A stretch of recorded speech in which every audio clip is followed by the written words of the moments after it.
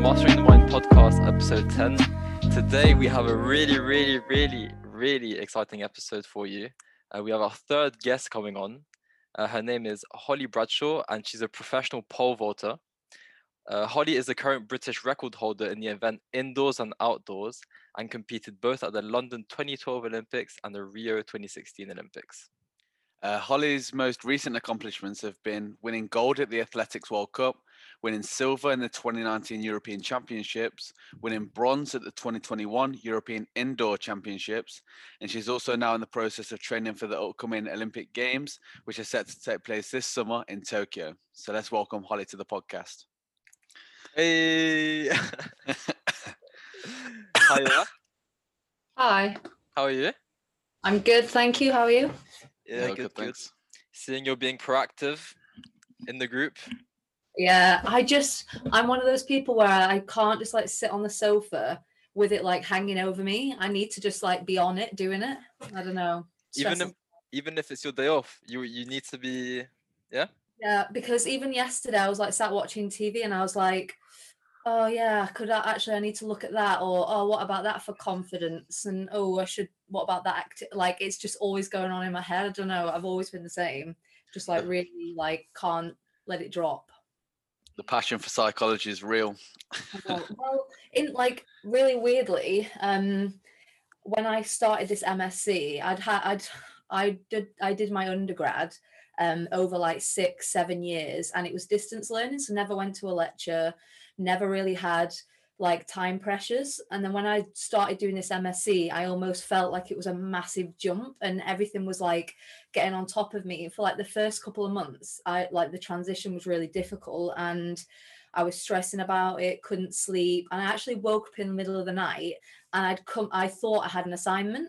So I came into my office and like started writing notes for it. Okay, I'm going to do this, I'm going to do that. When I woke up in the morning, I'd made up the assignment in my sleep and then I've done all this work for it. And it took me like a couple of months to like transition into it. It was really weird. Yeah, it must be weird. Like for us, like so we had that event recently with the like posters, and we met loads of new people in the course, obviously, because we were quite limited in what we could do this year because of COVID. And we realized how many athletes are actually in our course. Like it's crazy. And when you compare like us being nobodies and then you guys like athletes competing at the highest level, the dynamic is so weird. And that's quite unique from Loughborough, I think, as well. Yeah. So what was that you did? A poster thing? Yeah. So it was what was it? It was for the mental health module. Yeah. I remember doing it last year. Yeah. You did it in person, I guess. Yeah. How was that like? In person? Yeah. I was really nervous because I'm not really like a massive public speaker. So when like the assignment came out that we had to like develop a poster and then take it in and then like present it, I was like terrified. But then actually it was okay. It was quite nice. And then you all like half the group put the posters up around the room. It kind of did feel like a conference. Yeah. So that was kind of exciting. And then people just came around and like, I mean, I'm not saying that nobody wanted to be there, but everyone was nervous. So it's not like someone was coming up to me like, well, why have you done that on your poster? And why did you choose this? It was kind of really laid back and chilled. Yes. So did like any other professionals go, or was it just your like group like on the module? It was, well, Claire was there. I think there was one other lecturer, but it was just all students really. All right, yeah. I thought if it was going to be in person, I thought it would be like because I've been to other like conferences where so my girlfriend's like an interior designer, and she had to do like a conference to show her work, her dissertation, and like other professionals. It was like a massive networking event, and it was like really cool. Like some people even come out with jobs at the end of it. So I didn't know whether it would be like that, like where other psychologists and stuff go. I think that'd be pretty cool if that happened. I feel like Claire she said, I've invited other like professionals on the course, but they never really came. So I don't think it was anywhere near what an actual conference would have been like. But I think it was just a way to throw us in a little bit at the deep end and stuff. But yeah, like I can't imagine we got a lot of more benefit doing it in person than maybe you guys did virtually. So you did it virtually?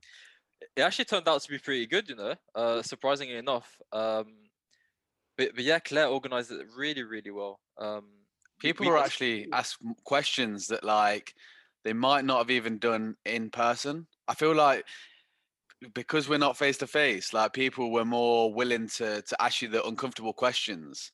And yeah, it was just about like bouncing back. Luckily, I was quite like it was my favorite topic in psychology, so I sort of had an answer for everything. But yeah, it was really good.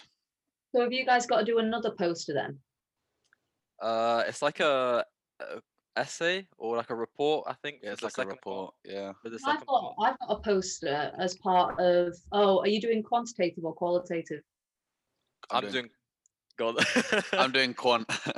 I'm doing core. So I'm like you. I have to do the poster as well. Okay. Yeah. I kind of like the poster. Yeah, I it's like nice. when I went to like the print shop to print it out because we obviously did it in person. I felt like a real geek. I was like, oh, poster, and I've saved it. It's like actually in the corner of my room. Like such a geek. Yeah, I swear you're really creative. Like even in our group work, we like you're taking charge of the Canva, like all the colors, all the layout. Like you're really creative. It's cool. I'm kind of. I wasn't always like that. As in, like when I started out in athletics, I just like winged it and I wasn't very organized and stuff like that. But as I've got older, I've become so like meticulous and like organized, and then yeah, like making sure like it stresses me out on slides if like all the fonts different sizes or like if all the titles aren't like the same. So I don't know whether like sport has made me like that, but I've become really like OCD, and it like stresses my husband out a bit because he's like, why are you bothered about that? But I just am. Yeah. Do you think before performance, like before you compete, you kind of have that habit of like trying to get everything like right, like your routine right, like having yeah. Do you find Yeah. that?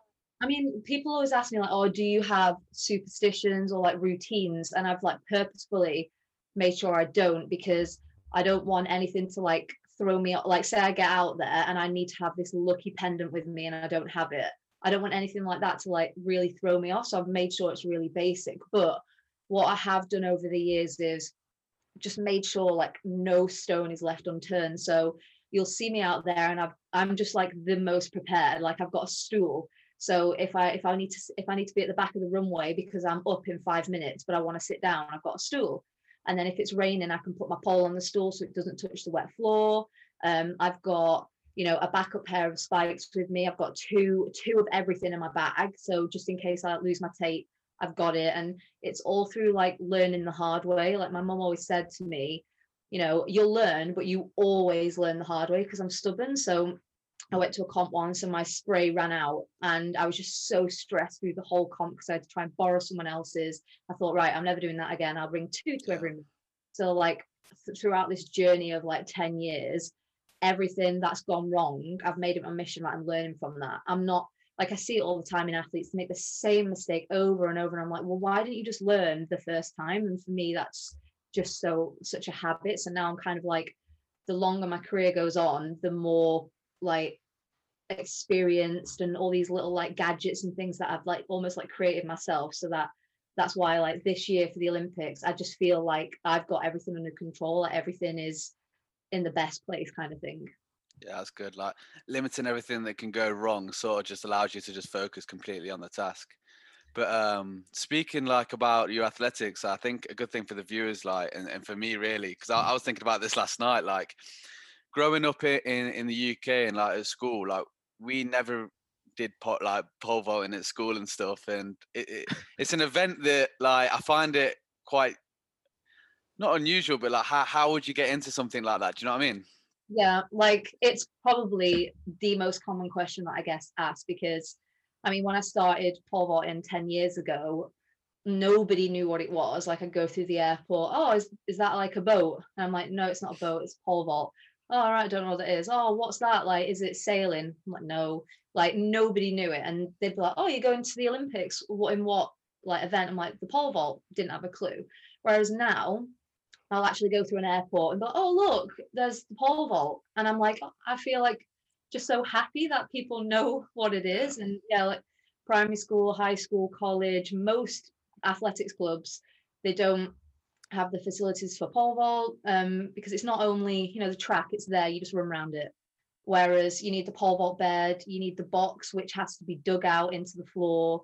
you need the upright stands. You know, the bed and the stands cost about 40 grand. So if you can imagine a little club, they're not gonna, you know, how many, you know, do we even want a new set of hurdles for a couple of £100, or do we want to buy a pole vault pit, which is 40 grand? And then the poles, each pole is between 500 and £1,000 per pole. Bearing in mind, I have 40 personal poles. Imagine how much money that is. So yeah, it's hard to get into, but you know, it is becoming more and more popular. We've got more coaching. Every time I'm on TV, it gets a little bit more popular, and kids want to get involved in it. And you know, we're nowhere near America. You know, every high school has a pole vault pit, amazing facilities, and everyone there does it. So I do feel like we are getting better, but you almost need to, it's almost like the luck of the draw. For me, I happened to go to a club that had decided, oh, we're going to try and introduce some of our kids to pole vault, and I was just lucky enough to be one of those. And after the first day of doing it, absolutely loved it, and just like never looked back. I did a bit of research, so I watched you compete, and I watched a few interviews you did, and I feel like it's such a unique sport because, first of all, there's so many things that can affect your performance. So like the weather, you really talked about that in your interviews. So like, for example, when you compete at London, you love the crowd and stuff, but the weather is so like, well, in the UK, it's not the best, and that can affect your performance. And that, for me, that's so unique to that sport. Yeah, I mean, the reason why I love pole vault is it's a love hate. Like, I love pole vault. It's literally one of those events which you just want to get it right. It's never gonna be right. You're never gonna perfect it. It's like, oh, I perfected it, I'm done. There's always something you can be doing, and no jump that I've done in my career is ever the same. And that's just what excites me. It's like a puzzle. And the good thing about pole vault is you can go into the Olympics, and as long as you rank within the top 8, you know, you've got a shot at a medal, because so many things can affect it. There are so many variables. And of course, that makes it exciting. But then on the other hand, it's incredibly frustrating because, I mean, take the European indoors. I went in ranked 10 centimeters higher than anyone. I hadn't been beaten by any of the field in like 6 months. So, you know, you pitch me as the favorite, came away with bronze, because so many things can affect the pole vault. You've got the pole, which can bend different on a different day. You know, you might be running really quick, so you need a stiffer pole. Or actually, I feel a bit sluggish today, I need a smaller pole. You know, like you say, outdoors, is there a headwind? Well, there was a headwind for me, but not my competitor, so I'm affected. You know, there's a, you know, like long jump, there's a very small window for where you need to be at takeoff. And so many variables can affect that, as to, oh, I dropped a step at the start, which means I'm 30 centimeters away. Well, at 30 centimeters too close or too far, I can't throw a jump, so I'll bail or whatever. And then in the Europeans in particular, I was jumping really, really well, but was just unlucky that I needed my stands, you know, the things that are like that, they can move forward and back. So again, that's another variable. Whereas on that particular day, I needed them at, there's, you know, you can have them at 0 or you can have them at 80, and anything in between you can move. And like throughout the season, I'm quite consistent where I'll jump with them between 70 and 80. But on this particular day, I needed them at 50. Well, how was I to know, with everything else that's going on in a major champs, that I need to bring them in? And that's just the example of how complicated and so many variables, but just how incredibly amazing the event is. Yeah, like, how do you even cope with that, like, psychologically? Like, I'm curious. Like, I'd be paranoid as hell, you know, like if I was a pole vaulter. Yeah. Yeah, it's, I think you just embrace it, like, because, you know, pole vault is quite special. We're out there and we're almost like a family. Like the 100-meter sprinters, you'll see each other, you'll see them like roughing each other up in the call room, you know, getting in each other's face, playing mind games. Because at the end of the day, they get on the start line and they sprint and they want to win. Whereas pole vault, it's like a family, because we're in it together. We know how hard this is. And you kind of want to see your competitors doing well, because you're like, damn, this event is so hard.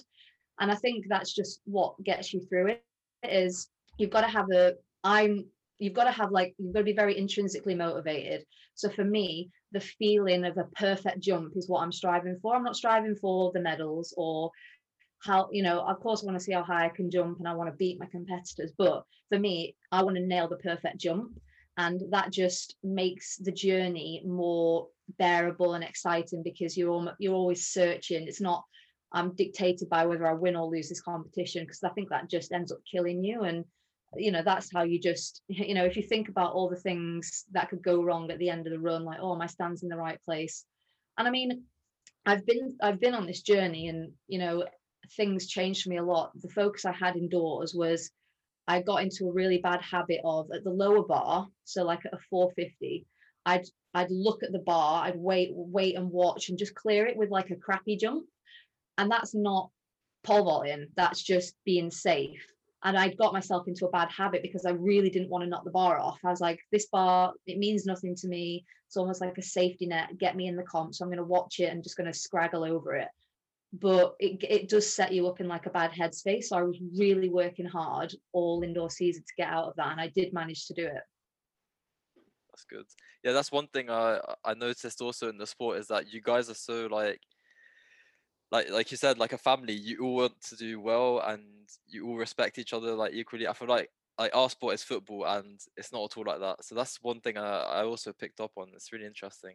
Yeah, it's kind of like the decathletes and the heptathletes are the same, and I don't necessarily see it in any other event in athletics. I don't know why, like, because it's such a hard event, and you kind of, I'm not saying that other athletics events aren't hard, of course, but you almost, like you say, you have that mutual respect for each other, that what we're doing is hard, and you've not got an ego. It's not like, oh, I beat you all the time, so I'm better than you, so I'm gonna act like an idiot. It's like, anyone knows that on any given day you can be beaten, because if I kind of said this to the media going into Europeans, if I have a bad day and a few things are off, even though these girls are ranked below me, they could easily beat me, because that's just the way the event works. And look what happened, and that's why we all just have that kind of respect for each other. That's so interesting, because like the media and like social media and people who actually just watch the Olympics casually probably won't even know that. And then, like, say for example, if you lost the event and they were rooting for you, and then they just go on to, like, without even thinking, they'll just go onto Twitter and just say something like not nice, and it's like, you just don't understand. So it's good that you like shedding light on this, and how difficult the pole vault can actually be.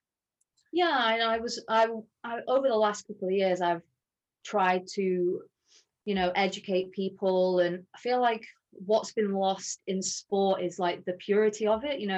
Back in whenever sport started, there wasn't medals to win, there wasn't money, there wasn't fame, there wasn't, oh, I want to get 1,000 more likes on social media. It was 5 people in the 100-meter sprint being competitive. I want to win. And that's what sport is. You're going out there, you want to relish the competitiveness, and that's kind of what I do. I go out there, I spend 3 hours with my competitors, having fun, having a laugh. But then when I'm stood on the run, I want to clear this bar, and that for me is what's lost. And then, yeah, like you say, you come off, oh, I thought you were going to win, you got bronze, are you disappointed?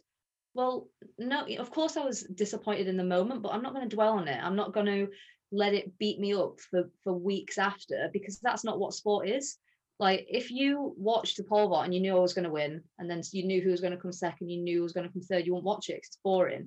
Yeah. Sport is, you're going out there to battle and compete, and I feel like that is what's lost. And I remember back in 2017, it is the epitome of social media, and I am on social media, but don't necessarily like it, because I think it can be used in a very damaging way. And I got a lot of exposure from the London 2017 World Champs. Of course, it's my home event, and the BBC were zooming in just on me. None of my competitors, they weren't telling the story of how the event's unfolding, but they're looking at me. We've got a terrible wind, and my coach is stood at the side of the runway basically telling me what the wind's doing, because if you can imagine, the windsock is basically parallel to me, so I can't see whether it's a headwind or a tailwind because it's parallel to me. So he's telling me, but because on social media and the BBC are informing people incorrectly, oh, she's looking at a coach, she's deciding when to go off her coach. Me and my coach got so much abuse. Like, he got so many abusive messages. I had messages for months after, oh, have you left your coach yet? He's controlling you. You need to not let him control you. And I was just like, this is so damaging, because the story is not being told correctly. And I think it can just be used in such a terrible way. It was similar, like, do you know when Anthony Joshua lost against Andy Ruiz, and like he come out of that fight, and then the media were just making up things like he was having a panic attack in the dressing room, and that people were forcing him into the fight, and he wasn't ready mentally, and like because Andy Ruiz was like a last minute backup fighter, like the media just come up with so many different things that weren't true, and he just had to come out and just set the story straight. But even then, people don't believe him. So yeah, it can be so damaging to athletes. And we actually covered this in the last episode that we recorded with a basketballer, and he was saying that after a game, like these guys go back into the changing room, and the first thing they do is go on their phones and check social media. So if they've had a bad game, their notifications, like it's not like they don't see it, like the notifications are just filled with abuse, or if they've had a good game, and that will just set their mood for the rest of the day or even the week's training. So it's so, and we were saying like the accumulative effect of that. So say if they were to so they've just had a bad game on the Saturday, and then they go and try and play next Saturday, like chances are they're going to have another bad game because people are just on top of them, where we're trying to like sort of educate people on social media to try and be supportive of these athletes. Yeah, and like if you don't have anything supportive to say, just don't say it. Like it just seems like a forum for people to, you know, how you'd be, we all do it. You sit at home, you're like, oh, what was that free kick about? But I don't go on Twitter and like say something bad about what I've just seen on TV. Like, and I feel like people do that now instead of just venting to their husband, partner, whoever. It's social media is a vehicle to like abuse people. And, you know, like that's what I suffered with at the start of my career about like body image. And even like I've got so many people blocked on my Twitter account, and it's the usual offenders. And even recently when British Athletics tweeted about the body image, it came up as like this person's blocked. I'm like, oh, I've blocked him for a reason. He's obviously done another bad comment, but luckily I can't see it because I've blocked it. And then one of my friends told me he'd said something like, oh, this is why we don't win medals, because people, you know, our athletes aren't bothered about this stuff. And I'm like, you know, why do you need to say that? But I used to get really het up on it, and like I used to go on social media because I needed the gratification. Oh, people like me. And I'm very much like, I hate upsetting people, and I want people not necessarily to like me, but I like to be like, yeah, I want to be seen in like a good light. So it used to really, really affect me when people would like abuse me. But now I just don't even get drawn in, just block them and then just get on with my life. No, it's good that you can do that for sure. We really appreciate you being so open and like talking about this, because I don't think a lot of athletes would be like, you know, so open to talking about these like sensitive topics. And I know you're doing a great job.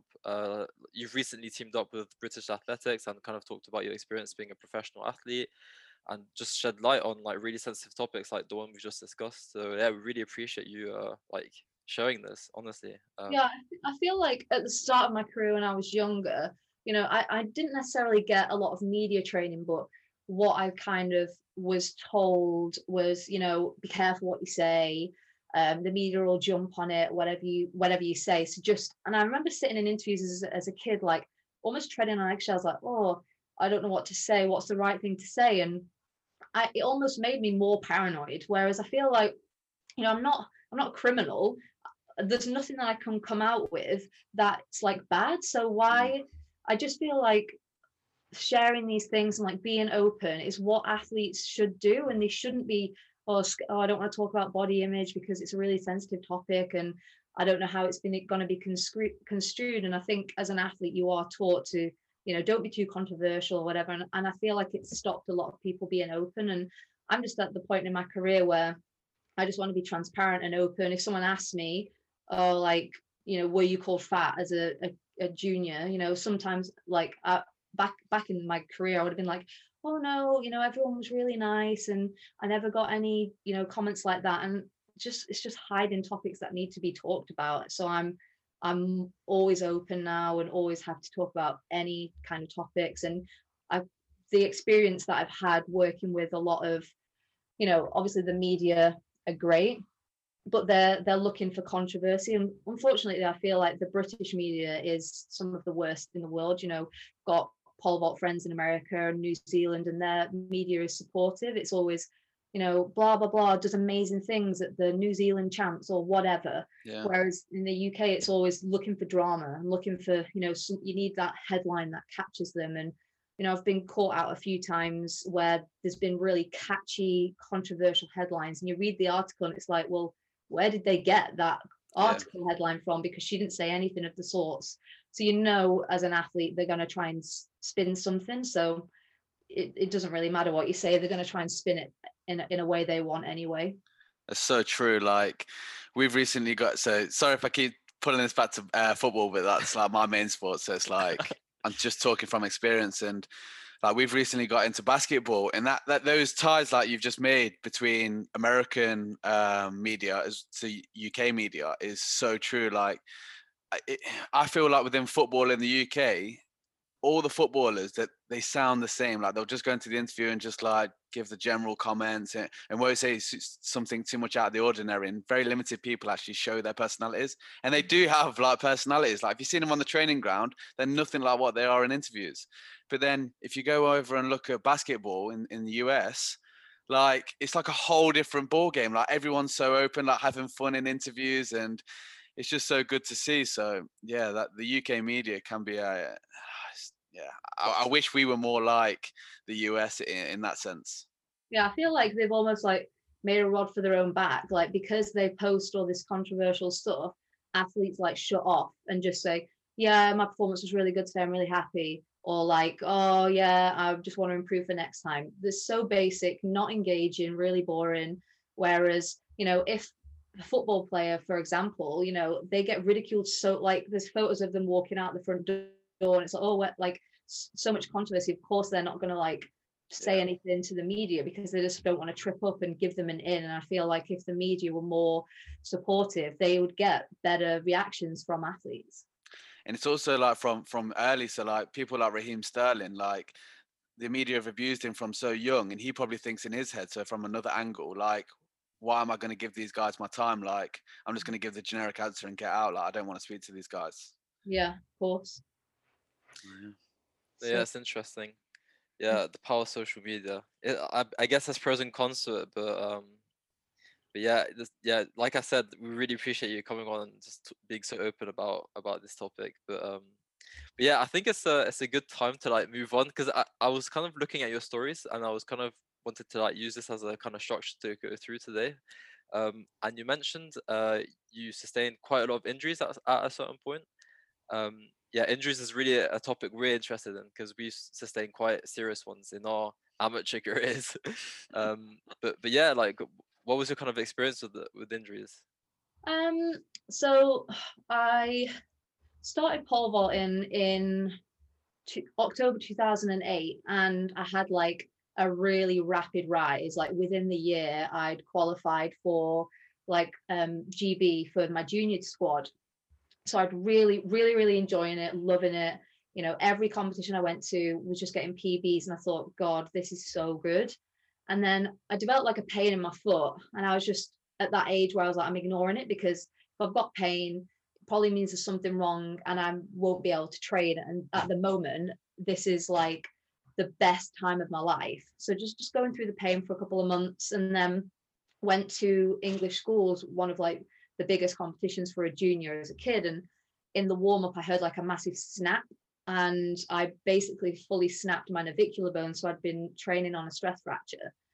And I thought, this sucks, because I've then missed my European juniors representing GB for the first time, and it was just devastating. But I decided, you know, I'm not going to dwell on this and kind of use it. I'm going to use this time to work on my upper body. I'm going to work on my core, get really strong. And I came back from it and jumped like a 30 centimeter PB, and everything was great.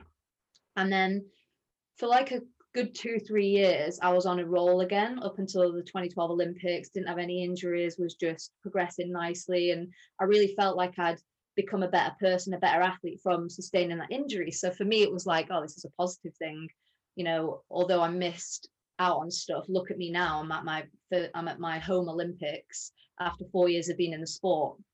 And then between 2012 and 2016, 2017 was a massive like rocky patch for me. And if you were to look at all the major champs I went to within that period, you probably could be like, oh, I don't believe that you're injured. You know, I went to the World Indoors, finished in the top 8. I went to the World Outdoors in 2015, finished 7th. Then went to Rio, finished 5th in 2016, and went to the World Champs in 2017, finished 7th. So you think, you know, she's doing a pretty good job. But throughout those 4 years, I was just absolutely annihilated with injuries. I had a back stress fracture, which I rested for 3 months, progressed back. It was still painful. So then I rested for a whole 6 months, like didn't run, didn't do any core, didn't do anything for 6 months, and then progressed back. Within the week my back was still bad, so then had back surgery. So basically in my head I just wasted 18 months of my career, you know, 9 months of which was rest with my back not to heal. So that was just like a devastating blow. And I think that 6 months of rest really screwed me up for the next 3 years, because I rehabbed my back, came back, tore my meniscus, had to have another knee surgery, then progressed back from that. Then my Achilles blew up, ended up having an Achilles surgery in 2016. 2016 was such a bad year. I had Achilles surgery, then my wound got infected and had to get admitted back to hospital. Then I got a blood clot.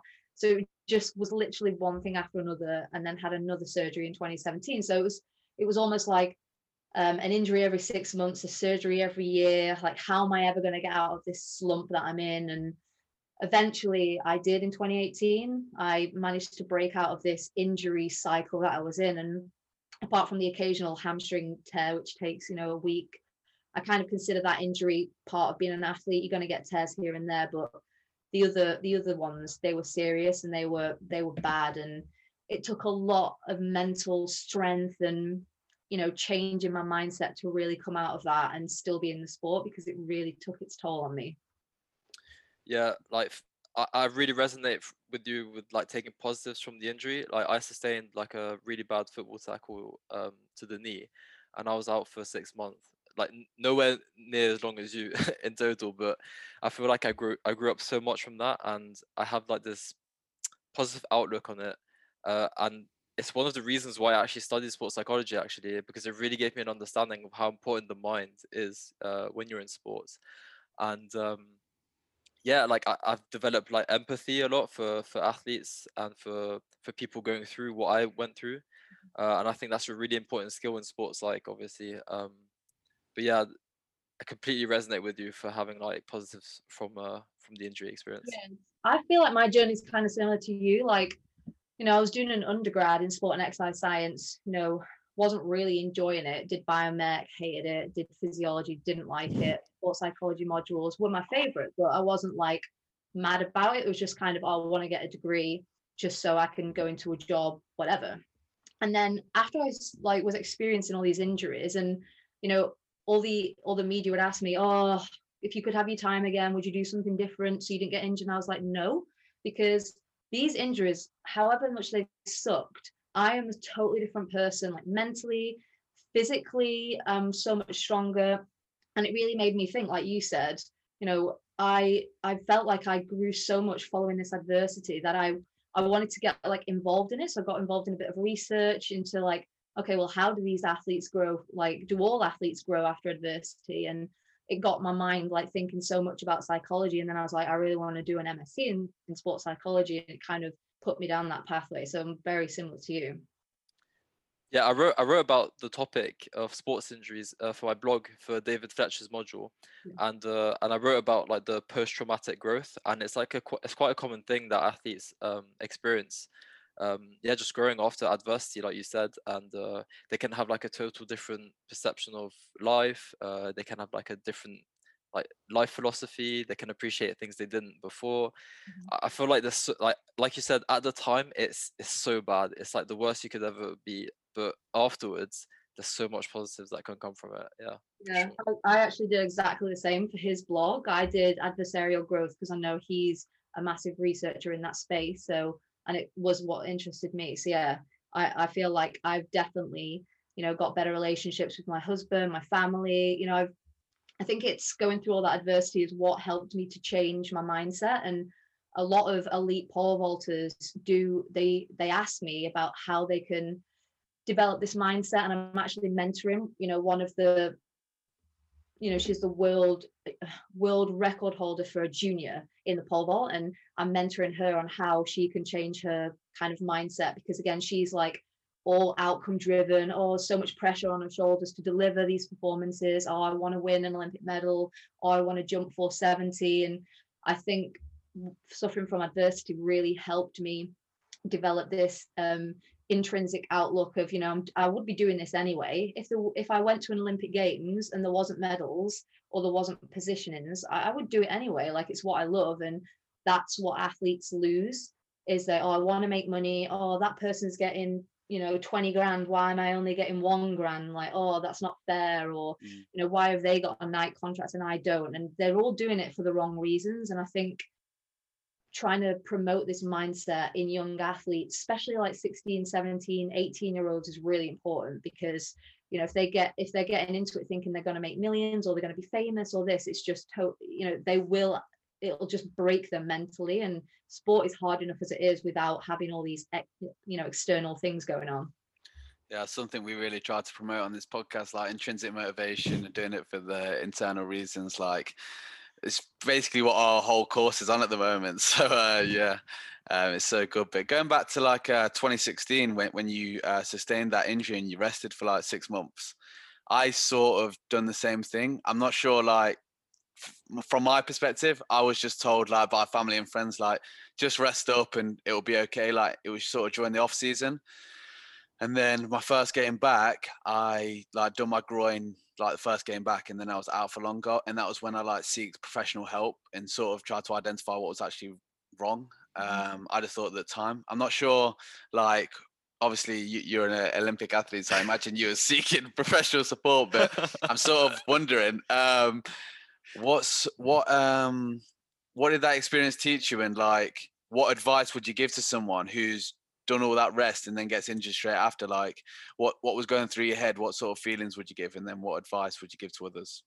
Yeah, I mean, I've been lucky that I've been on lottery funding since 2010. And with that, become, especially in athletics, because we're such a beast of a sport, we have employed doctors, physios, whatever. So, I was getting scans on my back, and, yeah, it was a really awkward fracture, because, if you've got a wrist fracture, you just cast it and basically the bone can knit together because it's a cast. Whereas my back, you can't cast me in a back thing so I don't move. So every time I move, the bone, it's not hurting, but the bone moves, so it doesn't knit together.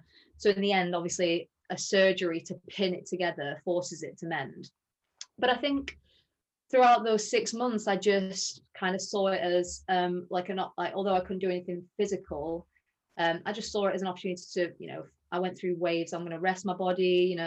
I'm still only young, or even if you are old, sometimes a forced rest can be really beneficial. No one ever rests when they're healthy, but they probably should, because sport, because you're an athlete and you're well maintained, you're well trained, you don't feel like it's taken a toll on you. Like, every time you go to the track or you go to the gym, you're smashing your body up, and it's not good.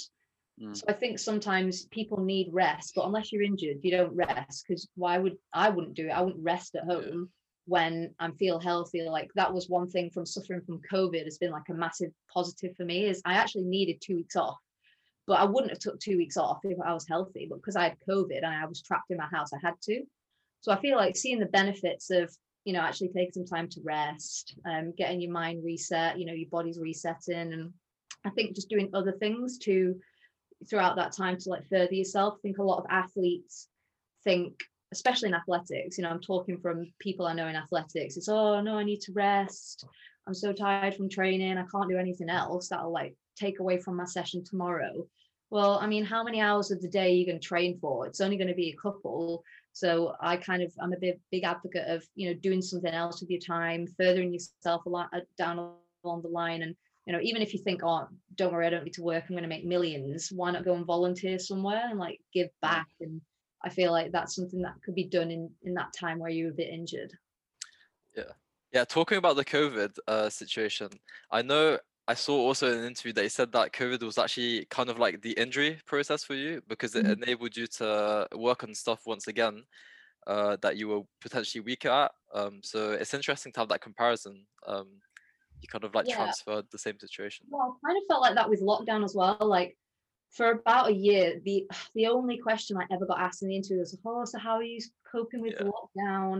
And I was just getting a bit done with that question towards the end, because I was like, I can only answer it in the same way. And lockdown for me, it wasn't hard because I'd been through so many injuries. Lockdown was like, I'm just going to just reapply what I've learned in the past. It's almost like the same injury process. What can I do to get myself better? Yeah, I can't pole vault.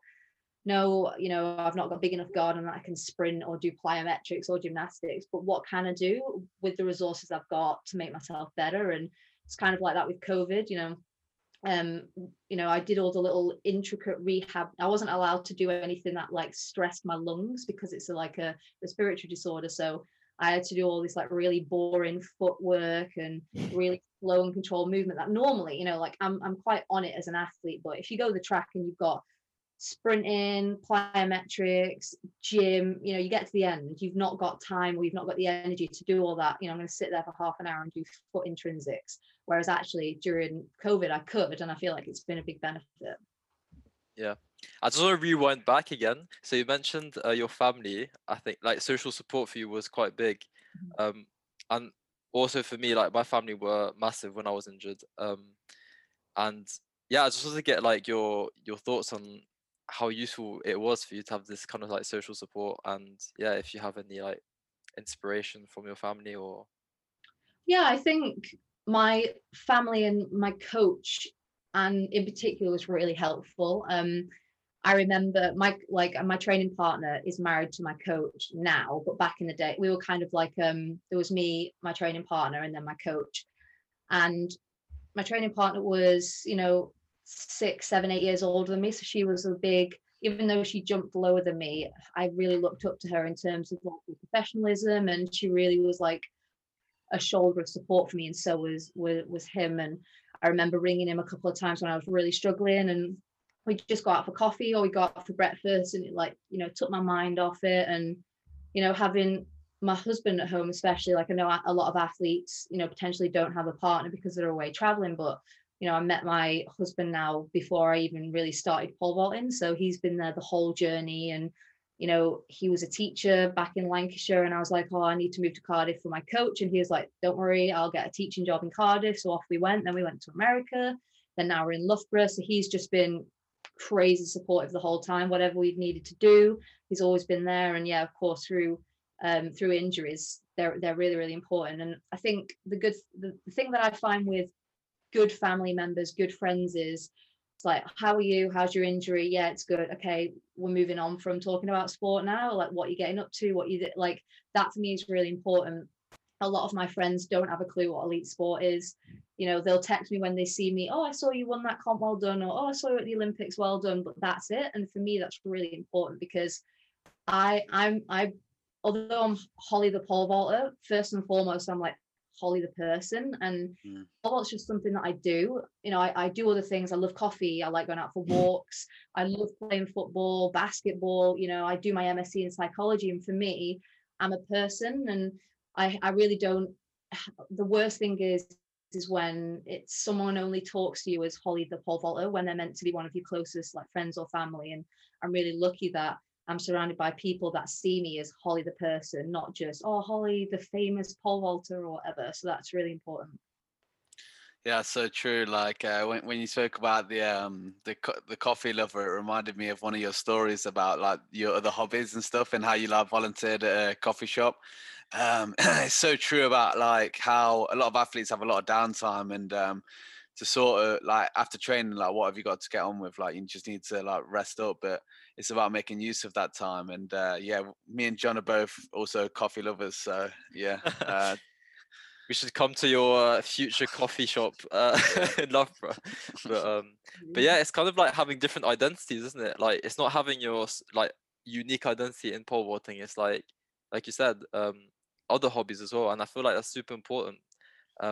Ollie, we talked about this in the Released Academy episode. Yeah, it's kind of good to have this different identity, because once you get cut, it's difficult. You can really struggle, especially when you come out. So like, what is the sort of career span for a pole vaulter? Like when do they sort of retire? I would say, like, generally in athletics, you become successful around, like, if you've made the transition from a junior athlete to a senior, you're probably getting success around like 22, 23, and then anywhere up to the age of like 33 for any event really. So you've probably got like a 10-year career to be successful at the top if make the transition. But the really unique thing about athletics is there's not many that sustain, top 10 in the world for 10 years. You'll get someone burst onto the scene, have 2 good years, and then you won't see them again, and you'll be like, that's confusing or whatever. Or they might burst onto the scene just for 1 year and then off they go. And because it's an individual sport, it kind of fluctuates a lot, which is why it is really impressive when you've got like a Mo Farah who operates, in the medalist zone for how long has it been now? 10 years, 12 years, whatever. So yeah. So I think it's like important to like identify that, and sort of for other athletes to realize that they do need to like widen their identities and have other things going on in their life. So something I like try to promote and like interest of mine is about released academy players and them sort of having a wider identity outside of just professional football. So sort of promoting education a little bit, because when they are released, or for example, like when people retire or their 1 or 2 years of being in that athletic sport is sort of done and they're outside of like the top 10 or the sport completely, like they need something to fall back on rather than just this one ticket to being like an Olympian and winning gold. Like what have they got to fall back on? So it's so important to promote that.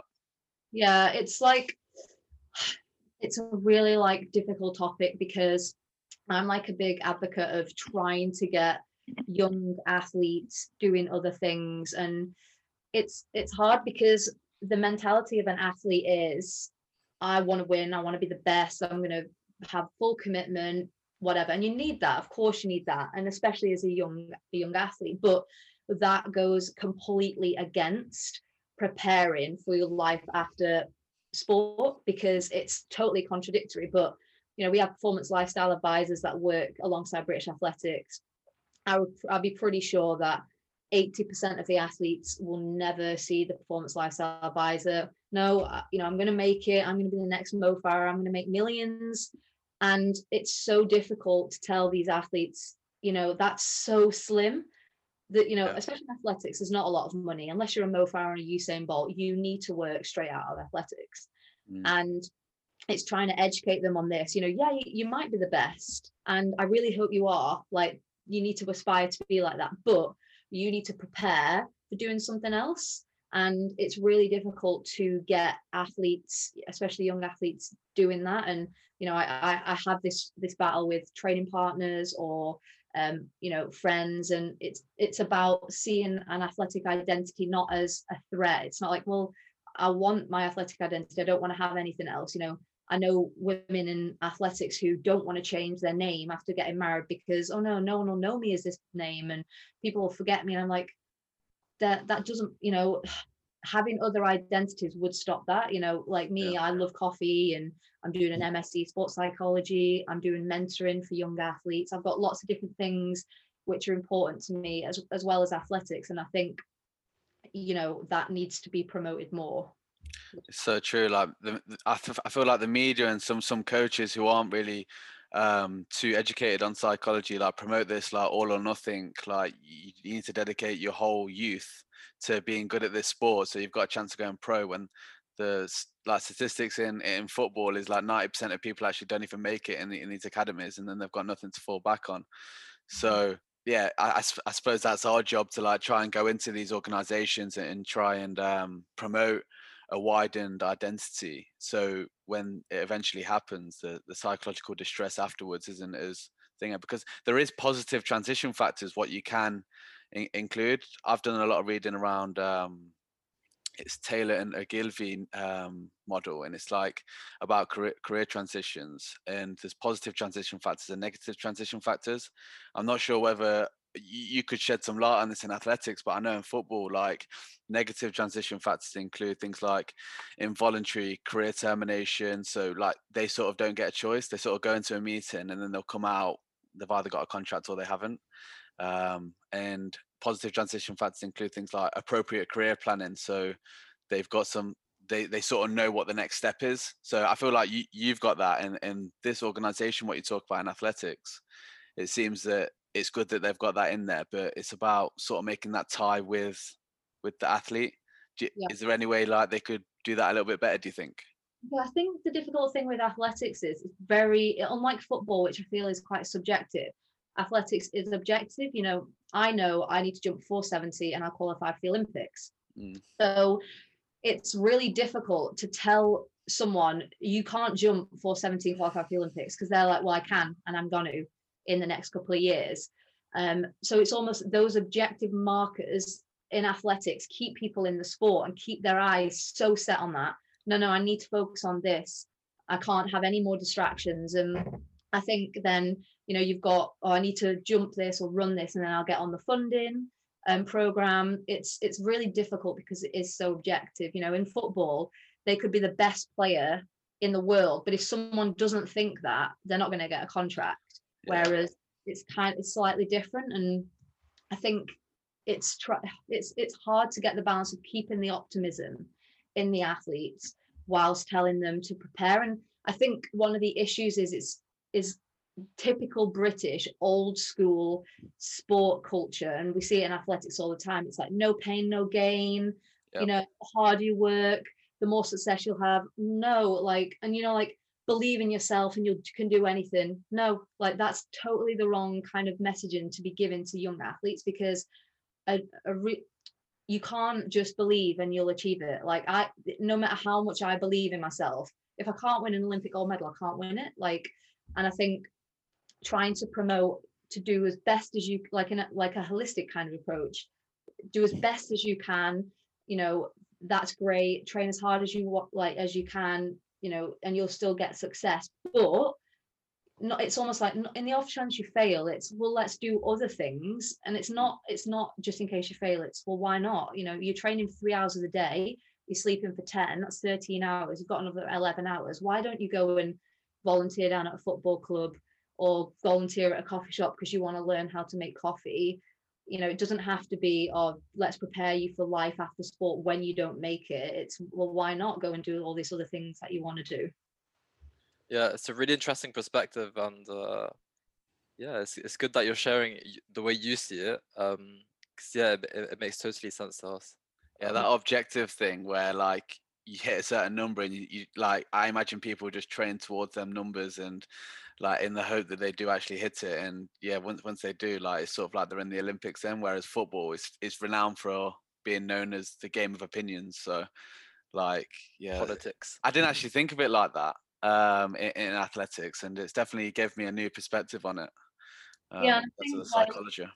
In athletics, you'll just see every so often, every 4 or 5 years, someone will come out of nowhere. They'll be nowhere near the Olympic qualifying standard, and then they'll just have a blinder and they'll qualify.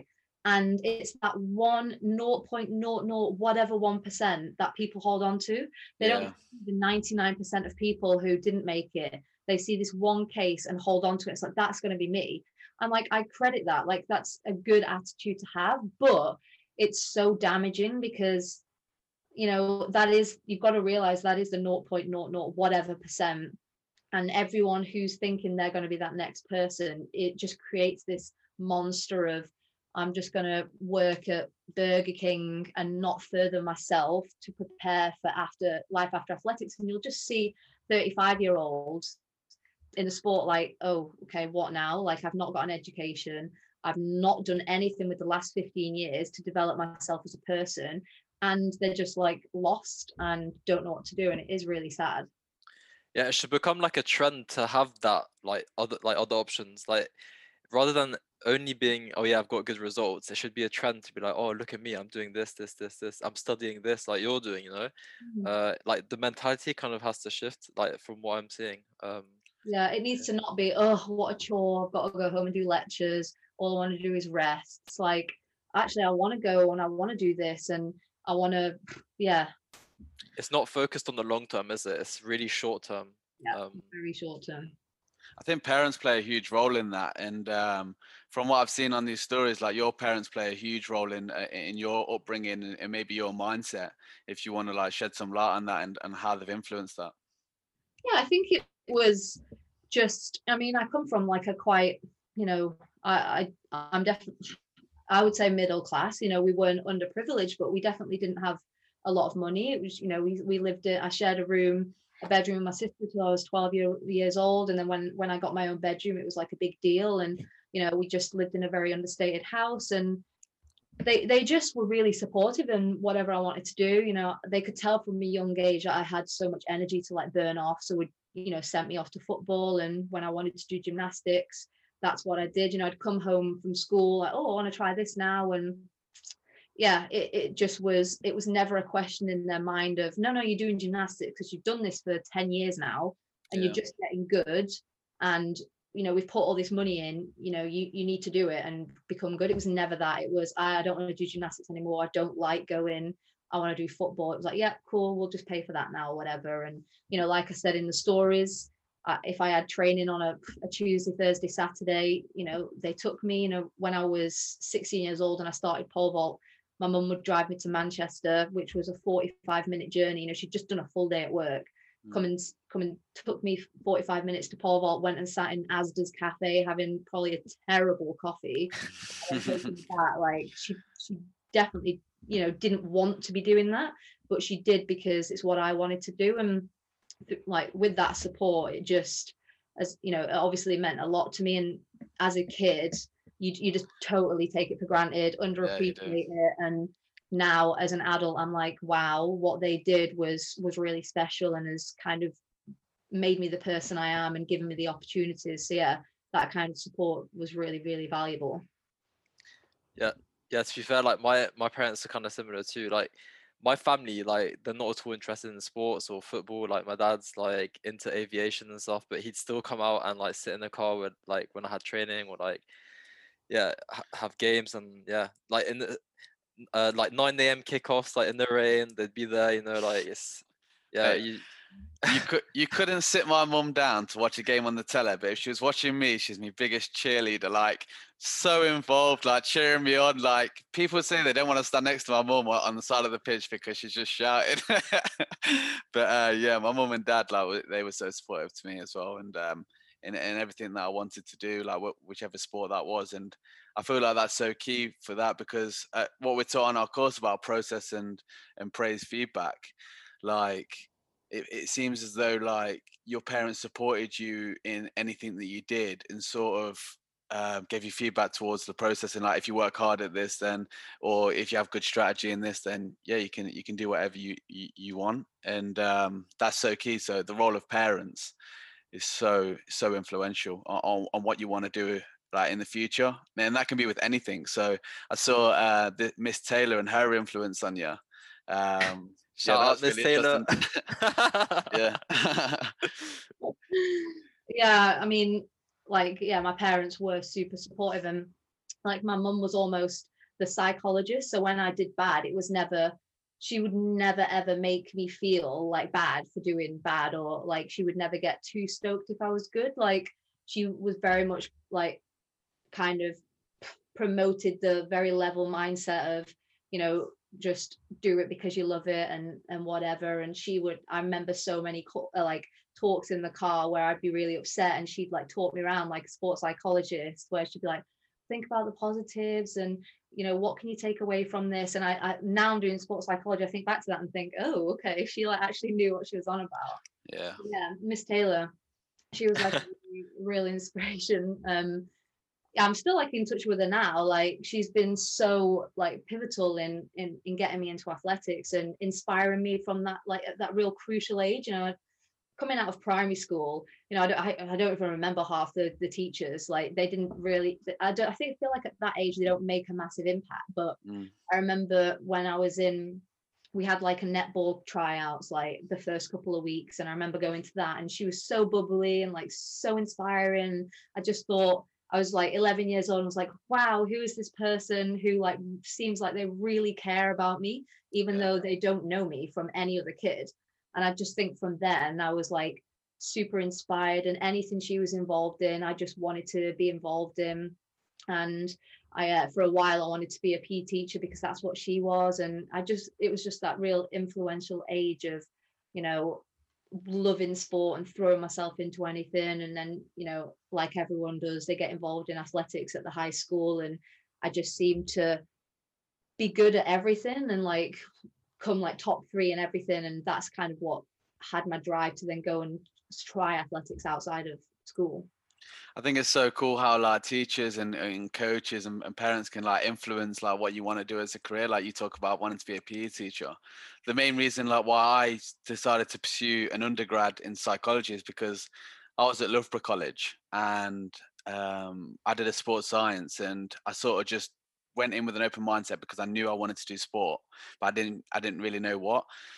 And I just feel that biomechanics and the physiotherapy and all of that, it didn't really interest me. But then the way the psychology teacher, his name's Danny Lee, the way he taught it, it was just so engaging, and it really influenced me to go and pursue it further. So shout out Danny Lee for for doing that for me. Yeah. Just realize the impact they can, like, well, maybe they do realize, but they can have real impacts on like people's lives just from, like you say, with, I'm pretty sure the first lecture you had with him, you thought, oh, this is amazing, like this has made me like what I want to do. And I feel like it's a really crucial age, you know, between 12 and 18 for where you want to develop what you want to do. And I think it can be really crucial for teachers being like inspiring. Yeah, 100%. Yeah, for sure. I didn't really have any teachers, I think, that really impacted my That's just Belgium for you. Yeah. No shout outs for the Belgian teachers today. John does his fair share of ripping into the UK, so it's deserved that I rip into the Belgium. I do rip into in Belgium also, you know. No, he doesn't. I do. Oh my word. But yeah, we kind of wanted to move on. So we talked about like your career as an athlete. Now we want to kind of talk about your professional career in sports psychology. So afterwards, so tell us your plans. What are your plans?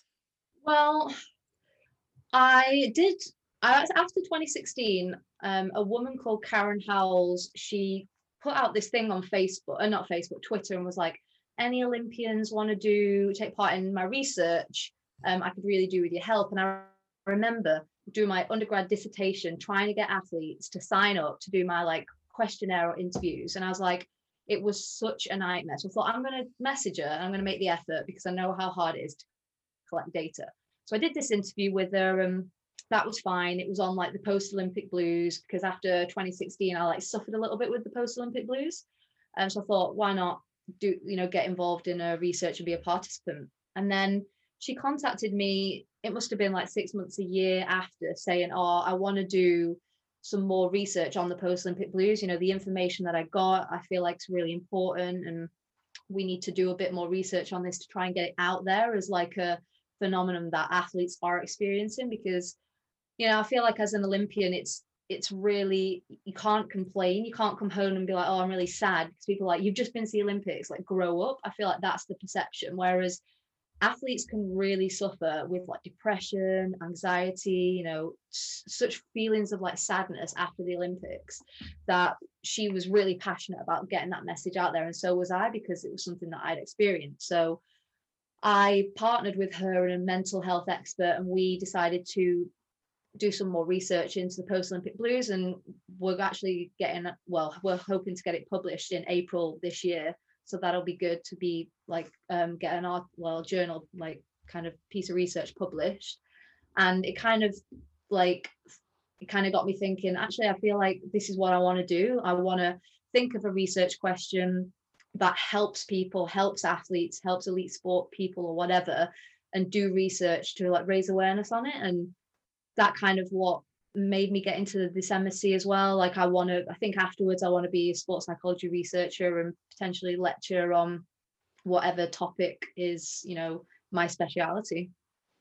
Yeah, it's interesting. I didn't think you would go through the researcher route. I thought you were going to go through the practitioner route, because obviously you have all that experience, you know, on-field experience. So yeah, I mean, I've got a sports psychologist that I see regularly, like pretty much every month. We talk every month.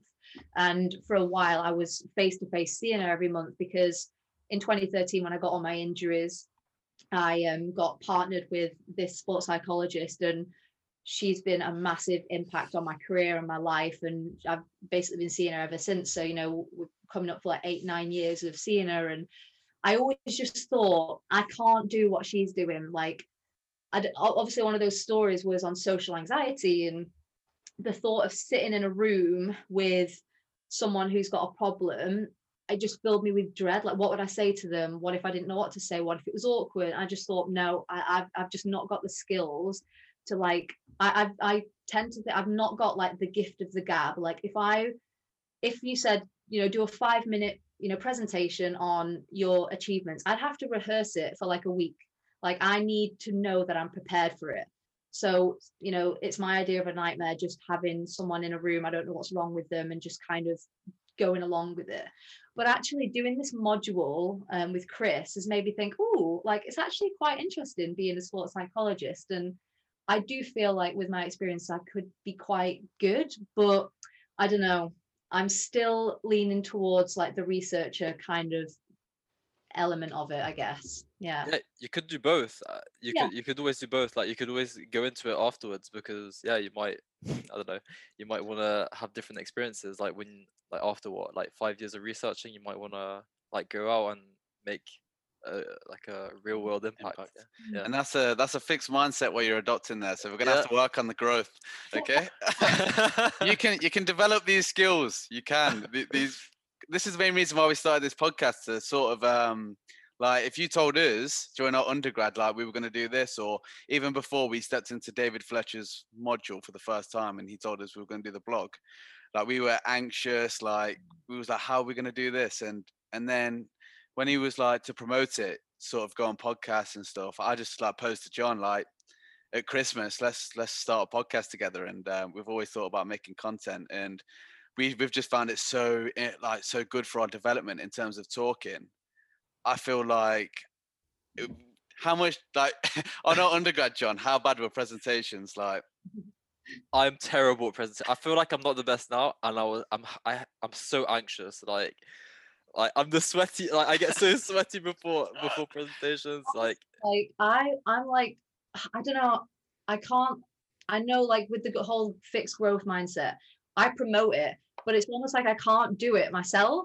yeah. I don't know. Yeah, like when I was younger, like, if you'd have told me that even I was just doing this, I wouldn't. I'd be like, no, I can't do that. I can't answer random questions. Like, that'd be awful. And even with Anthony's module, where we had to do the presentation online, oh my God, I had to rehearse it so many times. My husband was so annoyed with me. He was like, you know it. You've just said it to me. You've said it to me 5 times, and you've said it the same words every time you're ready. But I still had to keep rehearsing it. Like, I was ringing my mom. So, Mom, can I do a practice rehearsal on you?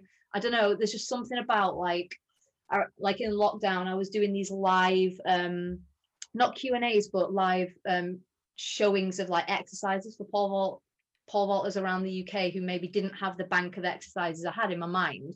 And because I was doing them live, for the hour before, I was like so nervous, sweaty palms. Like, at one point I was pacing, and Paul was like, my husband, he's like, what are you doing?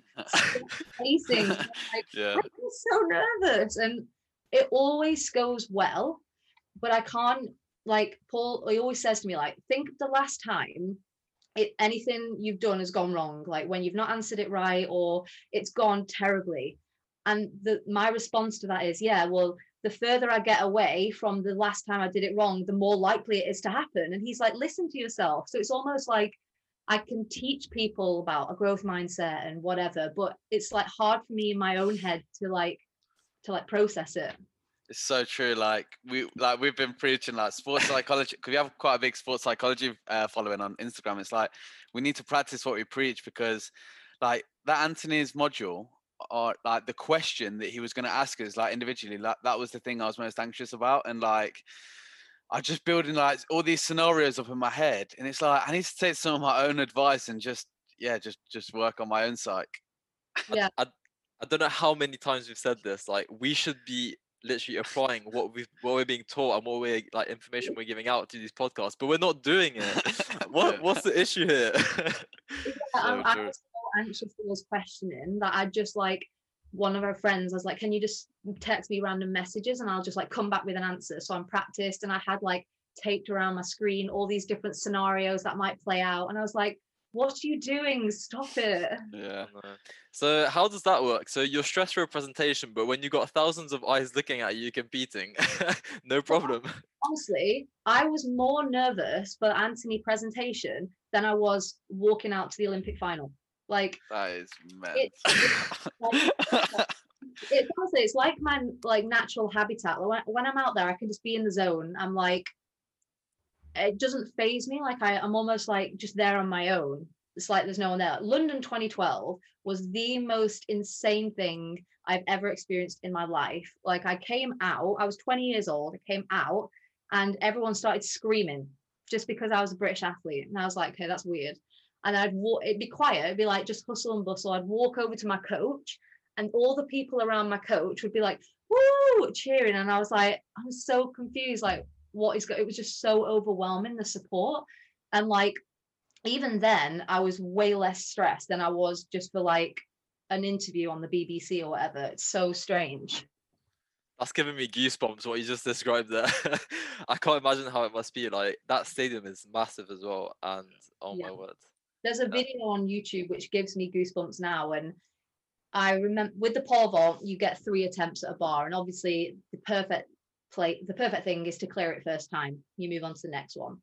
But the worst nightmare as a pole vaulter is to be on your 3rd attempt, but on your 3rd attempt at your opening bar, because it's just, you know, you're about to know how high you're about to stop the competition and whatever, and the nerves you feel on a 3rd attempt anyway are incredible.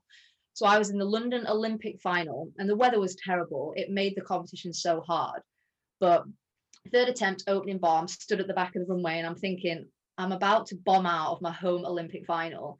And the video, if you watch it on YouTube, it just, you can hear as I'm running, the crowd growing, the noise getting louder, louder, louder. And I just remember running down. I was like, oh my God, I can't focus. And I cleared the bar, and the crowd just went insane. And I just thought, you can see in the video just random people jumping up and down, cheering. I'm like, you don't even know me. Like, how are you so into this? But the noise was just insane. It was something I've never experienced before in my life, and never will. Yeah, We it's definitely mental. won't, but that is like Yeah. unbelievable. We have the Sunday League like locals that come down. Yeah. But, oh my God, like literally, I'm getting goosebumps. Like I'm just picturing everything right now. Yeah. Oh my God. Insane. But yeah, you kind of mentioned that you're into mentoring. So are you like kind of coaching a few pole vaulters, like upcoming pole vaulters, or? So I'm not doing any. I was coaching before COVID, and now it just complicates things. But there's actually, I think there's like 8 of us have set up this athlete mentoring scheme. It's called Athlete Connect, and there's me, Adam Jamili, Emily Diamond, Sophie McKinnon's like 8 of us, and we basically we wanted to give.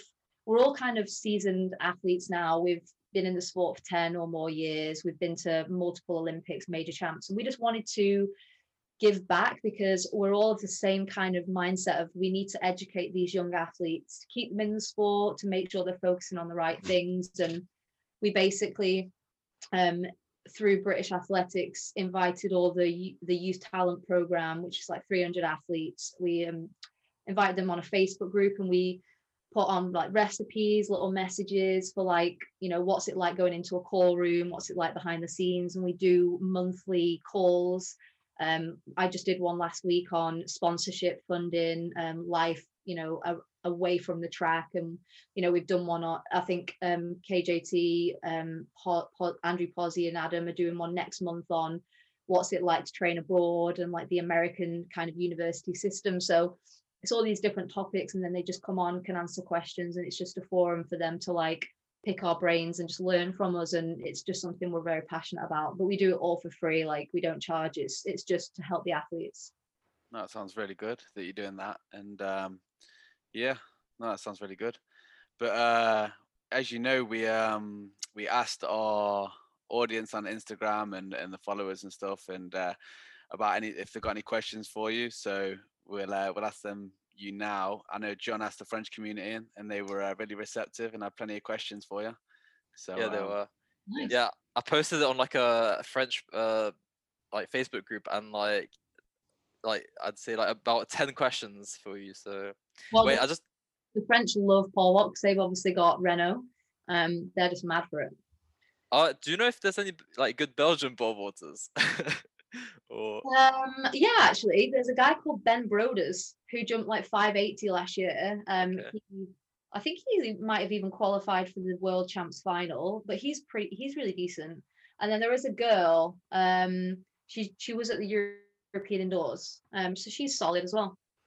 Yeah, they're probably from the Dutch area, not from the French area where I'm from. So there's a Maybe. rivalry. I don't know if you know, but but yeah. So the first question. So how did you kind of? Well, you kind of answered this, but I'll re say Say it. it But anyway. yeah. So how did you come across sports psychology? Like in your career, how did you come across it? The first time I had like a couple of poor experiences with sports psychology where it was just really like formal and like just like going through questions, how are you feeling, and I just felt really like detached from it, and I felt like it was just a process to go through. Whereas when I met up with Sarah, who's my sports psychologist now, it was just like a chat. And honestly, like most of our chats are just us chatting a load of crap, but she's like so unique in that she's like reading me all the time, and like although I'm not feeling like that, and then she comes back and says like, oh well, how did this make you feel, and that, and you almost, I don't feel like I'm in a sports psychology Mm. session with her.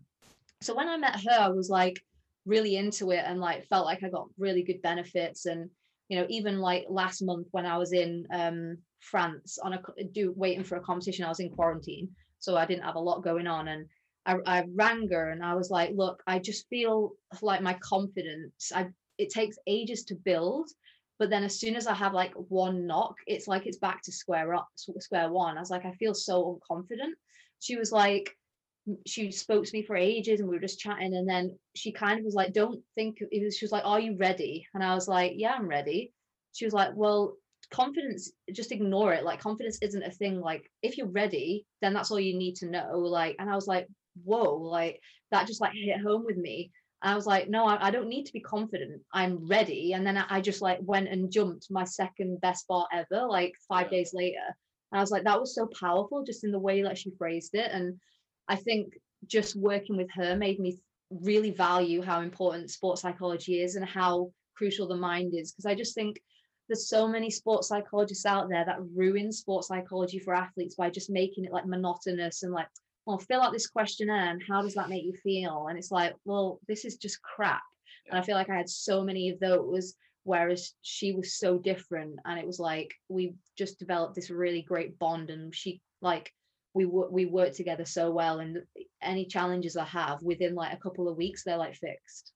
I feel like that's so key for like sports psychologists, and something like we're really trying to promote. The main reason, again, one of the reasons why we started this podcast is because we feel a lot of sports psychologists are so serious all the time, and I just think I feel like we're trying to become like approachable for athletes to just come into us and have a chat, and coaches to come to us and have a chat. I feel like that's something we're trying to promote, that we are approachable people, and yeah, we're just there Yeah, for chat and stuff. I feel like especially this module, this professional practice, it just seems like quite rigid. And because I've had a lot of experience, and I don't know whether it is, because, when you do your driving lessons and you've got to keep your hands on the wheel and you've got to look in your mirrors. And then when you come out of that, it just all goes out the window and you like can be more adaptable. I don't know whether that's what it's like in sports psychology, but doing the professional practice, I'm almost like constantly questioning it and relating to it like, that wouldn't work for me. And I'm sure, the rigidity and like how boring it is just wouldn't work for a lot of, practical athletes. So it has made me question like, and it's made me like, or like you say, like look at different methods, and you want to be approachable and you want to be like fun. And do you need to go through all those like stupid questionnaires, even though there's like loads of literature to suggest that's what you should do? Yeah, do you know what I think it is? I think it's the philosophy. So like we all have these different perspectives and philosophies, and I'm very much like you. I'm like humanistic. I love having that bond and that relationship with the person I'm working with.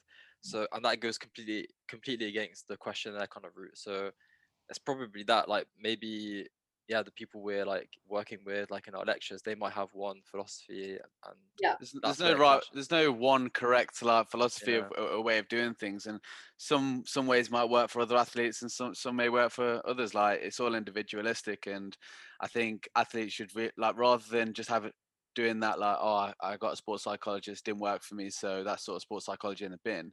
I think try out a few different ones and sort of see which works for you, because yeah, a lot of people have different philosophies. Yeah, and that just like goes to like, imagine if I'd not just, if I after I'd seen the first couple of psychologists was like, nah, I'm not into this, I'm not going to see another one, you know, I would never have found Sarah, and she works very differently. So I feel like what you just said is important. Like if you didn't get a good vibe from one, don't just bin it. Like, you know, look out other psychologists and like see how they work and things.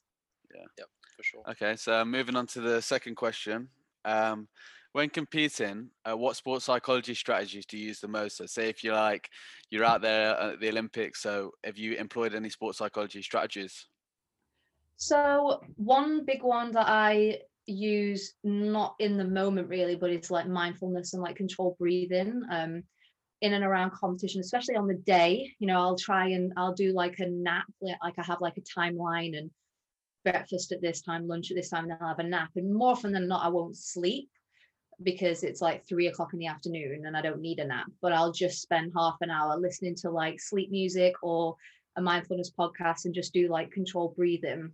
But I think one of the, I mean, I use sports psychology so much in everything that I do. Like at the moment, I'm doing like self-reflection every week. What went good this week? What went bad? You know, what's good in terms of physical, mentality, body, whatever. I have like a document that I fill out every week. But I think one of the biggest things for me has been like the like trigger words. So instead of focusing on, oh, I want to clear the bar, it's like toilet take off, kick the legs, swing my legs up, or something like that. You know, the ones that I used indoors was like tall, chest in, go. And that for me is like really helps my process. It's like I'm almost process driven then, instead of thinking, oh, I want to clear the bar, oh, I didn't clear the bar. It's like, it doesn't matter what jump it is. These are the 3 things that I'm thinking about. And then it almost takes anxiety, nerves, and all of that out of it. I think that's been the biggest thing. Yeah, a lot of people are quite like stressed and anxious about the external things like the crowd and clearing the bar and stuff. And something I studied on my undergrad was pre-performance routines and sort of adopting things like that within. And I found it to decrease stress and anxiety. That was in penalty kicks, but I know in the literature it's so it's like prevalent in all sports really. So yeah, that's a super good strategy. It just like makes sense. Like people who stand there and don't think of anything, like, you know, if I stood at the back of the run and didn't think of anything, everything would be creeping in, like, oh, it's really loud, or oh, it's really like, especially at COVID at the minute, you can be stood at the back of the run and it's silent and it's like, ew, this is horrible. Whereas if I'm like toilet take off, kick the leg, I'm fine. And I actually felt a bit awkward doing an interview because they were like, oh, does it suck not having the crowd? And you know, I felt like I should have said, yeah, it sucks, I love the crowd, but it was like, you know, I'm so in the zone thinking about my process that, you know, someone could be shouting a meter away down my ear hole and I wouldn't hear them because I'm so focused in the zone. So yeah, I think that kind of like pre-vault or whatever routine is really important. I think a lot of athletes are gonna really like listen to that and use that on a regular basis now, because yeah, it's such a important point that you've brought up there. So key.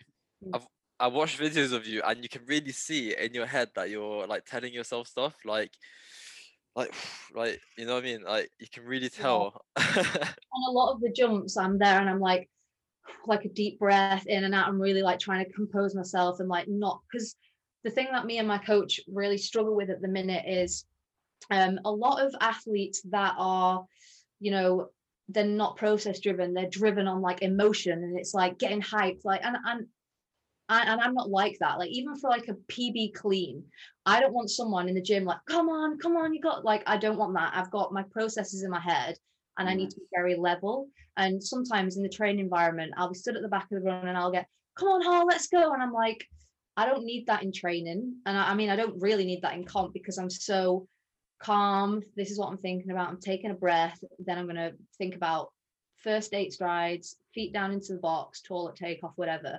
And I think that for me is important to keep like level, and like you don't have highs and lows, you're just very on a level, and you can just almost like get the job done. It's so, yeah, that's such a good point. It shows like your level of, so it sort of links to the arousal theory, like individual zones of optimal functioning, and that different people are better at different levels of arousal. So you need it quite low, whereas other athletes, like I'll just say people like Diego Costa, like he needs to be quite erratic, and like he needs to be hyped up. Weightlifters, like you see people just slapping their back before things and like shouting at each other, like, so it's definitely for different people. You need different levels of optimal arousal. Yeah, definitely. So the third question, I feel like you kind of answered already. It was, what do you say to yourself in your mind before, like the jump, like, but Yeah. So I mean, as I've got more like seasoned athlete, it's not really varied that much. It's just basic whatever we're working on in training. And for me, cues are massive. So in the training environment, I remember this was in like October. I came back training, and I was jumping, and I was coming away from sessions like, yeah, it was solid. Like my husband will always go, how was training? I'm like, oh, solid, you know, nothing to write home about. It was just okay. And then my coach said to me in one session, he's like, just try like chest in a bit, take off. And I was like, oh, okay. Tried it, and it was the difference between jumping 4 meters and 440. Like it changed the jump so much that I could clear 40 centimeters higher. And I thought, oh, that felt nice. So chest in again, and it just unlocked something. And I mean, there's been times in the past where he's said a random cue and it's just not twigged in my mind. He's like, oh, feet up to the ceiling. And I'm like, no, I just can't feel it. Whereas there's certain cues, like at the minute, tall, chest in, and then I kick my left leg like I'm booting a football. And that just, all of those cues come together to create a really nice jump. Yeah. So whatever's working for me at the minute is what I'm thinking about. So all the way through, I mean, the run structure for me is important, which is why being over aroused isn't good, because I need to be very strong because I'm quite fast. I can get carried away, whereas I need to almost be at 80% in the first 8 strides, and then I can attack over the last 6. And if I get hyper aroused, I just go crazy and I've got nowhere to go. So for me, it's, think what I'm thinking about when you see me on the runway. It's just whatever I need to execute. So it might be tall kick, or on the thing with pole vault, which is unique as well, is some days it comes like that and some days it doesn't. So I'll go to a competition and my run will be on. Scott's like, okay, you can park the cues for your run. You just need to think about being tall. Whereas the next competition, my run might not be on. So it's like, right, you need to go back to thinking about your run up today. And then the jump can take care of itself. So it's very just situation dependent. Oh, yeah, it's good how it's situation dependent, and like what sort of cues work for you. That's very interesting. So the final question from the viewers that we've picked out is, what advice as an overall would you give to a young and upcoming pole vaulter? The advice that I always give is don't get too far away from why you're doing it. And I'm pretty sure any young athlete or athlete, depending on, doesn't matter what age they are getting into sport, is you do it because you love it, because you start at a level where you're not even thinking about, oh, I want to go to the Olympics, or oh, I want to win an Olympic medal, or oh, I want to make hundreds of thousands from this. You go down and you come week after week because you just love it and you enjoy it, and it's just something that you're passionate about. And I think when you start getting like kit sponsors involved, oh, funding, I'm not that far away from funding, and actually I could be going to the Europeans next year, you totally forget why you ever started, which is because you love it. And I think that's more detrimental. Like there's no one's ever kind of not performed well when they're not enjoying it, and that's kind of what I believe. So I always just say don't get too far away from why you do it, and that's because you love it, because that's kind of what my journey's been on. And I fell out of love with the sport, and I wanted to prove to people that I was good enough, and I just got in this spiral of not performing well. And then the next time I performed, I needed to perform even better, but I performed even worse, and then and it was just a spiral out of control situation. And when I found the love for it, and actually I just love this, my performances went up, and I've been performing well ever since. So I think that's super crucial. No, it's definitely some good advice for young and upcoming pole vaulters, and I feel like throughout this podcast, you like there are definitely some gems in there. What pole vaulters will be able to take away from that.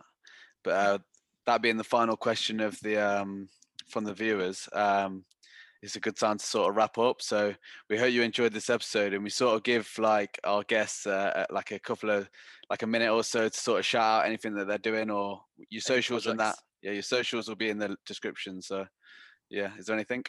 I guess I've covered it all. Just for me, like the important thing is whether you're a pole vaulter listening to this or just an athlete, is to have that right kind of holistic mindset of enjoying it, loving it, still trying to further yourself whilst trying to be the best you are as an athlete. And I think, you know, the mentoring that I've talked about, we're very much promoting that. And, you know, a lot of the sports psychology work that I'm doing as part of my MSc is all about, you know, that kind of growth mindset, always trying to learn, and that kind of results in higher performances. So that's just really the messaging that I would suggest. Yeah, okay. So we'll definitely be rooting for you in Tokyo. We can't wait for that. We hope everyone enjoyed like listening to this episode. If you could please share it with like your friends or someone you feel would benefit from it.